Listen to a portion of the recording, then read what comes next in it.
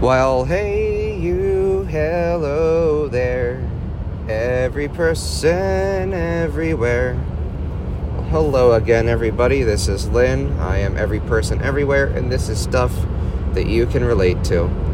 So today's episode, I want to offer some reflections upon Europe, things that were going through my head at the age of 17 as we drove from Germany to France, things that I still remember to this day.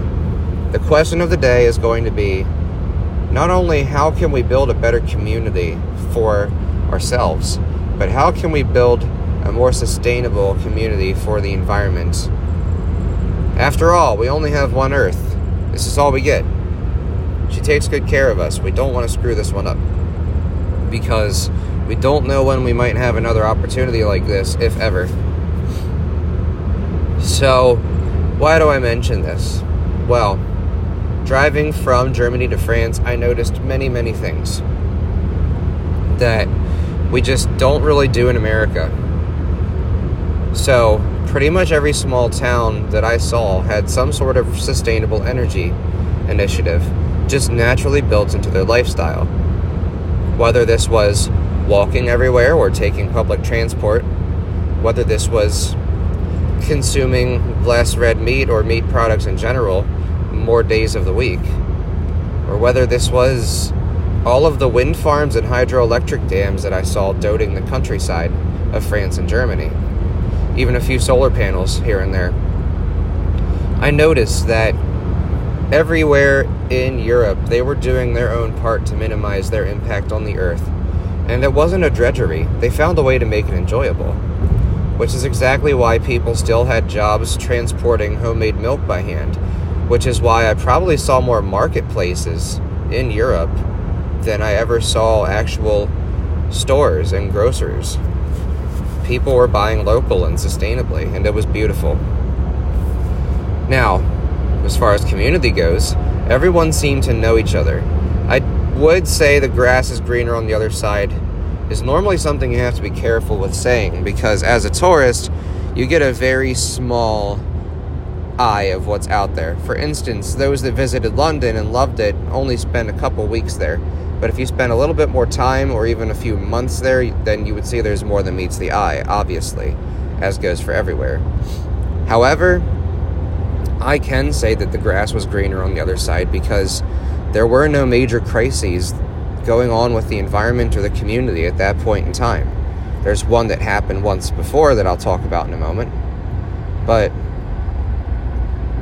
people listened to each other and worked together, and people knew each other. The only time I ever had a conversation overseas with anybody, it was because of my accent, but if they grew up knowing you, the entire town was your best friend. Americans are the most outgoing culture in the world, but we don't really tend to help each other out when we need it most, especially when it comes to the COVID-19 pandemic response, which I'll get to in a much later episode, as well as the whole grass is dead everywhere, grass is greener somewhere argument when I talk about living in London. That's not very important right in this moment, but one thing I noticed was that everything that I had known in America, I won't say is wrong, but sometimes was very backwards and very obtruse and very different, and sometimes in not a good way, compared to the way that people lived in Europe. And I had 6.5 hours on a bus to think about that day, and I still remember toying around that idea of wanting out. I already thought about leaving Pennsylvania for the past year prior, but now I knew that I wanted to leave the country. Very big step, and obviously something that I did for a long time, quite successfully, and plan on doing again. But there's just a lot of things in America that didn't make sense to me anymore after seeing what Europe is like. Just the way they approach everyday problems. Now, sense of community is also big in this, because this community and their initiatives save each other and save the environment. Since the Industrial Revolution, the global temperature has gone up 3 degrees, and we're trying to minimize that to a max of 5 degrees, if not offset and reduce it by 2050. I'm not sure if that's going to happen, especially when more and more places are still relying on non-sustainable resources. Because I know anywhere I went in Europe, if they'd have a power crisis like they did in Texas, Florida, Louisiana, Kentucky, all throughout the past year, they might see a quarter of the damage. Instead, relying on non-renewable resources, you see all these places getting shut down and living in a disparaged state because they can't turn their power back on because they don't have the resources to do so, instead of relying on what the earth is already trying to give us and tell us. This is the world we live in the first century, I suppose. Sense of community and belonging. Even if you don't talk to strangers in the grocery line or in the bathroom line like you do in America, community still drives the blue zones of the world, those that live into their hundreds. Everything that I just talked about, building motion into your daily life, relying more and more on your own 2 feet than cars and gas,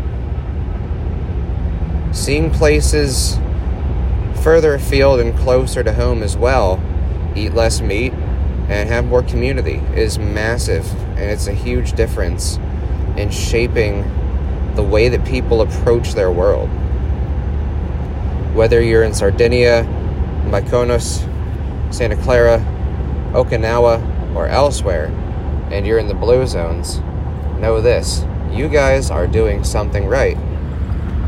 Because you guys mostly have it figured out as far as how to live together as one, instead of sabotage each other. And this was very, very important when I was in France. You know, very gloomy, lots of smog, very gray, kind of depressing. But people still had each other. They still had simple, comforting pleasures. And they still relied on those to get through their days sometimes. And that's what you need. This was something that was shared by a great generation of people that almost didn't make it, simply because of propaganda and the pollution of minds that had happened along the way. And of course, I'm talking about the Jewish people. Why do I mention this? Because I stopped at a concentration camp on my way to Paris, and what I saw haunts me to this day. Obviously, there's nobody there besides the people that work there, and a whole bunch of plaques detailing history with painstaking detail. Now, to anybody who wants to deny anything like that could ever happen or ever happen again, they'd be lying to themselves. All they have to do is set foot in one of those camps and see it with their own eyes, and they would know that that's just how it sadly is, or was, rather. We saw the gas chambers. We saw where inmates were strapped up, shackled, and beaten. We saw the barracks where it would be comfortable for maybe 20 people, but no, 200 to 300 would be piled up in. We saw the ditches that corpses were buried in. But the sense of community that they felt together just to make it out alive, that is an image that I will not forget. And that is a story that I won't forget. I've talked to probably no less than 7 Holocaust survivors before their passing, and each one of them said the same thing. They knew that if they were going down, they were going down together, because what sense would it make to drag down your fellow man? You're all in this situation for whatever reason that you might not understand until the day you die, and even then maybe not. But you have a responsibility to those around you, to become one with those around you. That sense of community is something that still has not died in that population. That sense of community is something that hasn't died in pretty much all of Europe. And like I said, it might be the smallest things, but people have those simple comforts of home to rely on, the simple joys, the pleasures of being able to rely on their neighbor for a cup of sugar, and not expect a contract for payment to come their way later. It really was different. And so, I continued onwards on my travels through Europe via bus, via tourist route, and I knew not just what I saw at Auschwitz and the lesson it taught me about community, and not just what I saw all throughout to teach me about the small villages, and normally the grass not being greener on the other side, but I had a very tourist experience. Obviously, everywhere we went, they still put together the best of the best for us to entertain us and keep us happy, occupied teenagers. But the only major cities I stopped in were Rome, maybe Florence, if you count that really, guess you could say it is, and Paris. Otherwise, we stopped in small villages, and we lived with the locals, and we saw what it was like to live an exchange life, live as a foreign exchange student almost for 2 weeks. And it taught me all of this and more. Now, this is just the short list of questions I had that I had started asking myself as I went along. There's obviously a whole bunch more that I'm currently not thinking of. And that's just how it is. Obviously, I can't remember everything because this was nearly a decade ago now. Actually, I think this summer will mark a decade since that trip. But I did learn a great deal that day. I did learn a great deal about the world in those 2 weeks I spent in Europe. And if there's something that stuck with me to this day, is that I knew I wasn't just going to leave the state one day, but I wanted to leave the country one day. And that I would eventually do so successfully and repeatedly, and I would do time and again, and continue to enjoy more and more.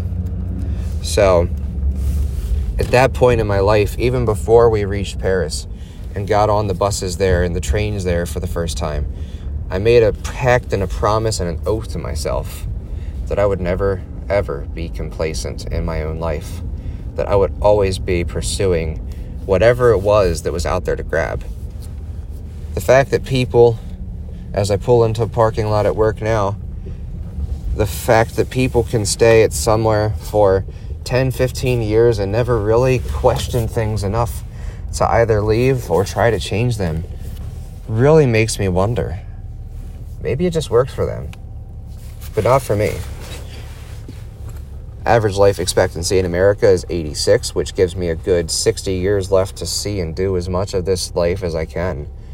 And there's really no reason not to. And so, I ended at that for today. The question I pose to you today is to reflect upon community, to reflect upon the environment, once again, and what these mean to you. And I know this is a similar question to one that I've already asked you to ponder, but I think it's a very important one, especially if you're listening now. We're about 2 to 2.5 years into the COVID-19 pandemic, and it still feels like nothing's changed. So community and sustainability is more important now than it ever has been. And until then, I add my beautiful silence.